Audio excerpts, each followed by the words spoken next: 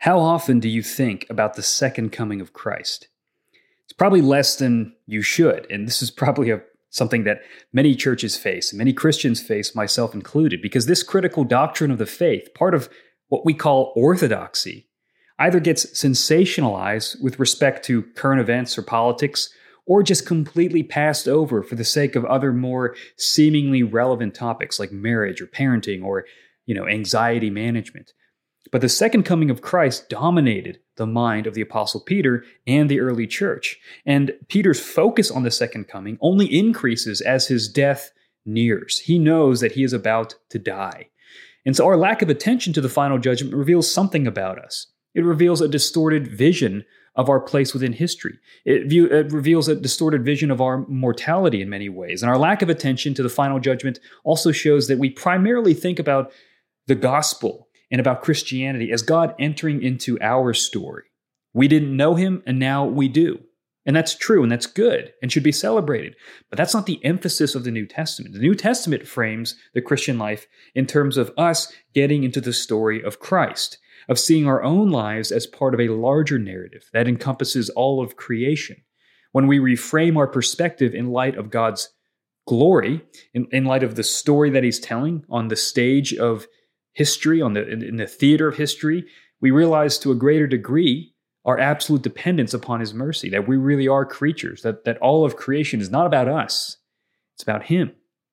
And when it's about him, we actually recognize our rightful place in the world, and that gives us a mooring for our souls. It gives us an anchor to understand who we are and what we're here for.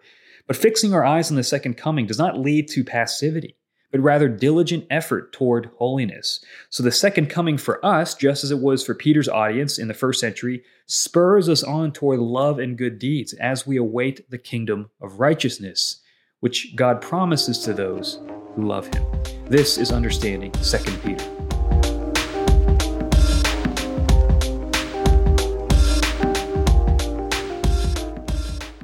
Peter finishes his final letter by shutting down the false teachers of the church who deny the return of Christ. And he begins by citing Old Testament passages that refute the teaching of the false teachers. So let's look at the first 7 verses of chapter 3. This is now the second letter that I'm writing to you, beloved. In both of them, I am stirring up your sincere mind by way of reminder that you should remember the predictions of the holy prophets and the commandment of the Lord and Savior through your apostles. Knowing this, first of all, that scoffers will come in the last days with scoffing, following their own sinful desires. They will say, "Where is the promise of his coming? For ever since the fathers fell asleep, all things are continuing as they were from the beginning of creation." For they deliberately overlook this fact, that the heavens existed long ago, and the earth was formed out of water and through water by the word of God, and that by means of these, the world that then existed was deluged with water and perished. But by the same word, the heavens and earth that now exist are stored up for fire, being kept until the day of judgment and destruction of the ungodly. So Peter summarizes the intent of his second letter. He wants to remind the church of the truth that lies with the predictions of the holy prophets and the commandments of Christ through his apostles. And that's over and against the false teachers who deny the return of Christ. So the doctrine of the final judgment is in accord with the Old Testament prophetic word by the prophets and those who wrote the Old Testament scriptures, and with the very commands of Christ, which we have through his designated representatives, his spokesmen, the apostles. The prophets foretold that final judgment, and Christ, through his apostles, confirms that reality in their teaching and their writing. And the false teachers scoff at this testimony and point to history's apparent lack of divine intervention since the days of their fathers, which I think is a reference to the patriarchs of Israel. They're looking at history and saying, it's just one thing after another. It's monotonous. There's no rhyme or reason to it. It's just things are happening and happening and happening and happening. And that's just the way it's been. So why should we expect this cataclysmic judgment of God that doesn't seem to accord with our understanding of how the world works? And Peter says, well, this heretical claim conveniently overlooks 3 key facts. First, creation itself owes its beginning to divine intervention. God created the heavens and the earth out of nothing, which means nothing in creation rivals God. It also means that the very beginning of creation was divine intervention. There was a change in the state of affairs. The earth began as a watery and formless void, we learn in Genesis 1, that God created, and then he shapes that with the word of his own mouth, where he actually speaks into being, dividing the water and creating the vault of the sky in between, and then removing the water so that land emerges. You can see God shaping the world, shaping creation with his very word. So it's through water and the word that creation comes into being. And that leads to the second rebuttal, where he says that God himself flooded the world in response to humanity's sin. The waters of creation become the waters of judgment, again, by the word of God. And that's another divine intervention. And in this case, it is a radical judgment. People are eating and drinking and enjoying their life while God promises the flood, and the flood comes, and the entire old world is destroyed, right? They were the same people. They were the people who had the same attitude as these false teachers. Nothing's going to happen. We're going to be fine. And then boom, God's judgment comes in, and he does it through his word. And this leads to the third rebuttal to the false teachers, that very same God, by his very same word, will bring judgment, not by water this time, because remember, God promised he would not flood the earth again, but rather through fire. Peter rebukes the false teachers for overlooking the fact of God's final judgment.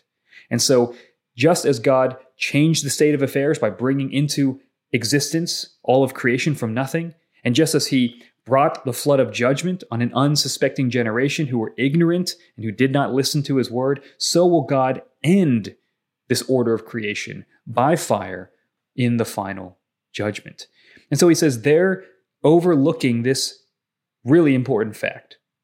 But then he looks at the church, to the beloved, and he says, you guys also, I don't want you to overlook this fact, that the apparent delay of Christ's return, which is prompting some people to deny his return, is actually an expression of God's kindness. This is verses 8 to 10 in chapter 3.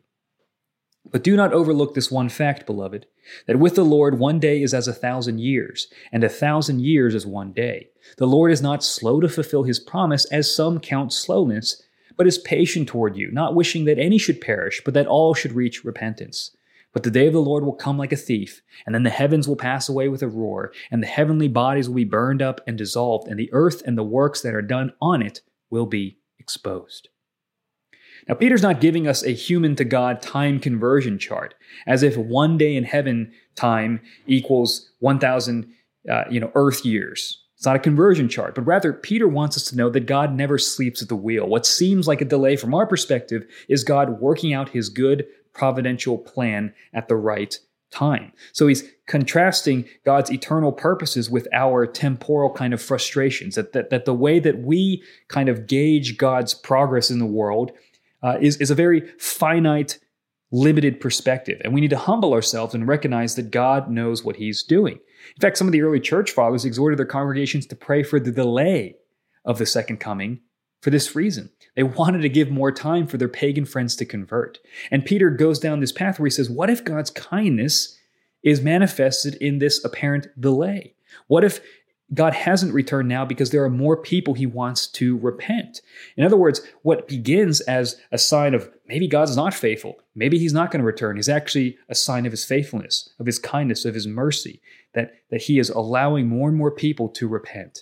That every day we get is a gift and another opportunity for us to turn from our sin and to turn toward Christ. So he has kindness to your unbelieving neighbors, your unbelieving family members and coworkers, that they might come to Christ because he hasn't returned yet. Our job is not to judge God for his timeline, but rather to be ready when he returns. And he's going to return like a thief, and all the heavens will pass away. The heavenly bodies, or rather the elements of this creation, will receive judgment and purification through fire. And God himself is described as a consuming fire in Hebrews chapter 12, verse 29. Fire burns away impurities and leaves the gold intact. Fire is something that distinguishes, it reveals, it exposes, it burns away the dross and leaves what is of true value. And that's a vision of God's judgment. God will, through fire, purify the earth and reveal the works of men. And only those that are found in Christ will be the gold that remains. Who you really are will be exposed one day. And this is something that you see in a lot of the parables. Think about the parable of the 10 virgins in the book of Matthew. You've got 10 virgins, 5 of them have extra reserves of oil. And so when they go out to meet the groom seems delayed, apparently. So 5 of them, they have to go back into town because their lamps aren't going to last all night. And when they go back to town, the groom appears and he shuts the door on the ones who had to go back to town. When they come back, they realize, oh no, like because we weren't prepared when Christ actually came, the door was shut on us.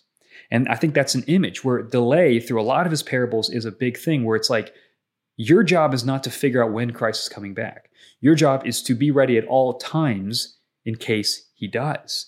And the way that you prepare yourself is by sober-minded pursuit of holiness, right? The future reality of Christ's return brings present action. And we're going to see that in verses 11 to 13. Since all these things are thus to be dissolved, what sort of people ought you to be in lives of holiness and godliness, waiting for and hastening the coming of the day of God, because of which the heavens will be set on fire and dissolved, and the heavenly bodies will melt as they burn. But according to his promise, we are waiting for new heavens and a new earth in which righteousness dwells. Eschatology, which is the study of the last things, really matters. God does not give us the luxury of abstract theorizing about theology. We're not waxing poetic about concepts that just float in midair. Eternity is at stake. And if God will in fact judge the world with fire, we must ensure that we will come out as gold. We must pursue holiness and godliness. These will manifest as the necessary fruit of our salvation. And herein lies the tension of the Christian life. On the one hand, we wait for our final deliverance. But on the other hand, we diligently prepare and hasten that day by pursuing holiness. Now, Peter doesn't give us insight. This is a strange passage where it's like, can we hasten? Can we actually, through prayer, through our holiness, have Christ return sooner than he planned? I don't know if that's the best way to phrase it, but there is something here in which God mysteriously incorporates our prayers so that we bring about the very thing that he promises. Think about it this way. If you need your body to be nourished in order to live, you've got to eat. Eating is the action that brings about the effect that God has ordained, right? And in a similar sense, prayer is an action that God says, I want this thing that I've planned to do to come through the means of prayer. And so we pray, thy kingdom come, thy will be done. That's a prayer for God's kingdom to be manifested in the present, to be hastened, to be brought forward. So I don't think it's as though God hears our prayers and he changes the second coming from, a Friday afternoon to a Tuesday morning or something like that. But rather it's him telling his creatures, hey, you praying, you being involved in the work of the kingdom, you seeking holiness, you pursuing the good things of God is mysteriously part of how God is going to bring about this final end. That it, in some ways, it's going to hasten the day, that Christ will, in a qualified sense, return, quote unquote, faster as we entreat him, as we call out to him. And you actually see this ethic in the Psalms where it's like, God, I'm in trouble. I need you to help me today. I need you to help me now. Hasten, quicken, bring your judgment, bring your glory, bring your deliverance in time and space here and now. So I don't think we need to read in a deep philosophical, kind of thing where divine sovereignty and human will. I think we merely need to take this basically at face value and say, we should be praying for the fullness of the kingdom. We should be praying for people to repent before he comes. We should be praying, as you see at the end of the book of Revelation, come Lord Jesus. That's a prayer for the hastening of the second coming. And that's what we're commanded to do, and something that we should pray for if it comes to mind, which rarely does it come to our mind. We're not thinking about these eternal things. And this is a good corrective that Peter gives to us. God's going to bring about a new heavens and new earth marked by righteousness. Now, if you want to be citizens of that righteous kingdom, you've got to be righteous, not merely to enter in, but that you can enjoy it, right? Righteousness in Christ, to be a righteous person is not only to do good things, but to love what is good. And so through sanctification, through the process by the Holy Spirit of us becoming more and more righteous, God is actually shaping our taste buds so that when he gives us the kingdom, we might enjoy it in fullness. If you hate the idea of worshiping God, then an eternity with him will seem to you like an eternal misery, right? If you hate God's people, you're not going to want to spend eternity with God's people. Only the righteous can enjoy the righteousness of the kingdom. And if you find joy in wickedness, then you are cultivating a taste for what God hates, what God will throw into the fire, and you will go there with it. And in light of this, Paul gives his final sobering words to the church, verses 14 to 18. Therefore, beloved, since you are waiting for these, be diligent to be found by him without spot or blemish and at peace. And count the patience of our Lord as salvation, just as our beloved brother Paul also wrote to you according to the wisdom given him, as he does in all his letters when he speaks in them of these matters. There are some things in them that are hard to understand, which the ignorant and unstable twist to their own destruction, as they do the other scriptures.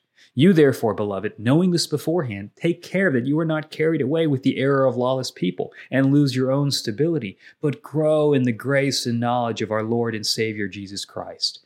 To him be the glory both now and to the day of eternity. Amen. Peter began his letter urging us to make every effort toward godliness, and he ends with the same exhortation. Be diligent to be found by him without spot or blemish and at peace. All of our good works flow out of the grace of God, but that grace is not pixie dust. Grace sweats, grace works, grace pursues with diligence the goal of holiness. Christ declares us spotless and without blemish and perfect and holy the moment of our conversion.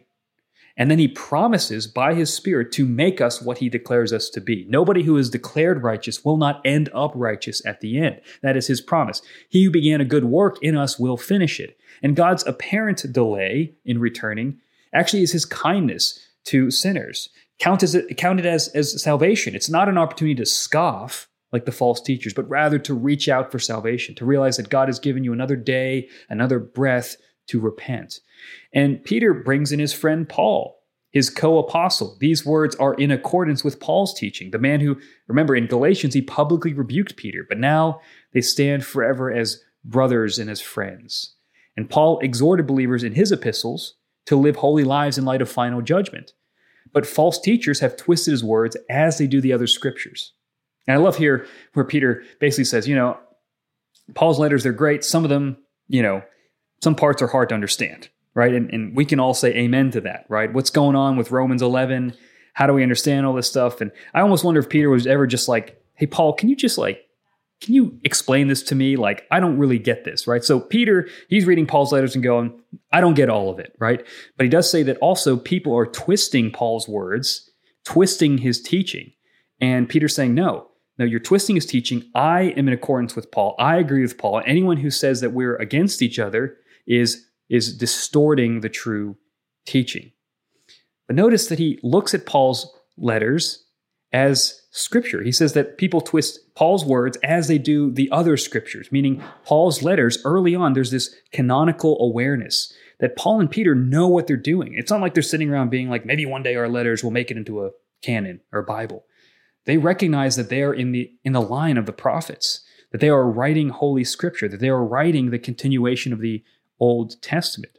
There seems to be an awareness there, and that Paul's letters are being collected, they're being passed around, and they're afforded a kind of authority, the authority of inspiration, of being Spirit-breathed that we see given to the Old Testament from the very mouth of God himself. Peter has no patience for quote-unquote red-letter Christians who say only the sayings of Jesus are the words of God. No, Paul's words are inspired. They're from the mouth of Jesus as well. And with this in mind, Peter warns the church about false teachers taking the word of God and then carrying the church into error. The church will never ultimately falter, but it can wobble. And therefore, believers must take care not only to avoid what is false, but pursue what is true, to grow in the grace and knowledge of our Lord and Savior, Jesus Christ. That's not just growing in knowledge, but growing in practice, actually doing it, actually reading, meditating, praying, and then actually doing what God commands. And the Christ who will come again to judge the living and the dead, the Christ who through his resurrection and ascension, who will receive all glory from now until eternity, the Christ who looked into the eyes of Peter in the moment of his greatest failure and said, feed my sheep, that's the Christ who's coming back to rescue, to bring final deliverance. And we're still waiting for that day, but the point is not to try to figure out when that's going to happen, not to lose heart, but to be diligent, to use this time to thank God for his kindness toward sinners, that he still gives them a chance to repent, and also to prepare ourselves for when he comes like a thief in the night. And I love how we see here Peter, he's doing what Jesus told him to do. He's feeding the sheep. Even unto this day, his words are resounding through history. He is making good on what Jesus called him to do. And I think at the heart of it, Peter believes the promise of God, the word that brought the world into existence through water, that will also bring the new heavens and new earth through fire. And it shows the enduring power of God's promise, the enduring power of his great and precious promises, that the grass withers and the flowers fall, but the word of the Lord remains forever. And that's the promise for us, as it was for the first century Christians. And that's what we hold on to. That's why it's so important to try to understand 1 Peter and 2 Peter, to understand the word of God, so that we might be strengthened to endure as we wait and hasten the day of his return.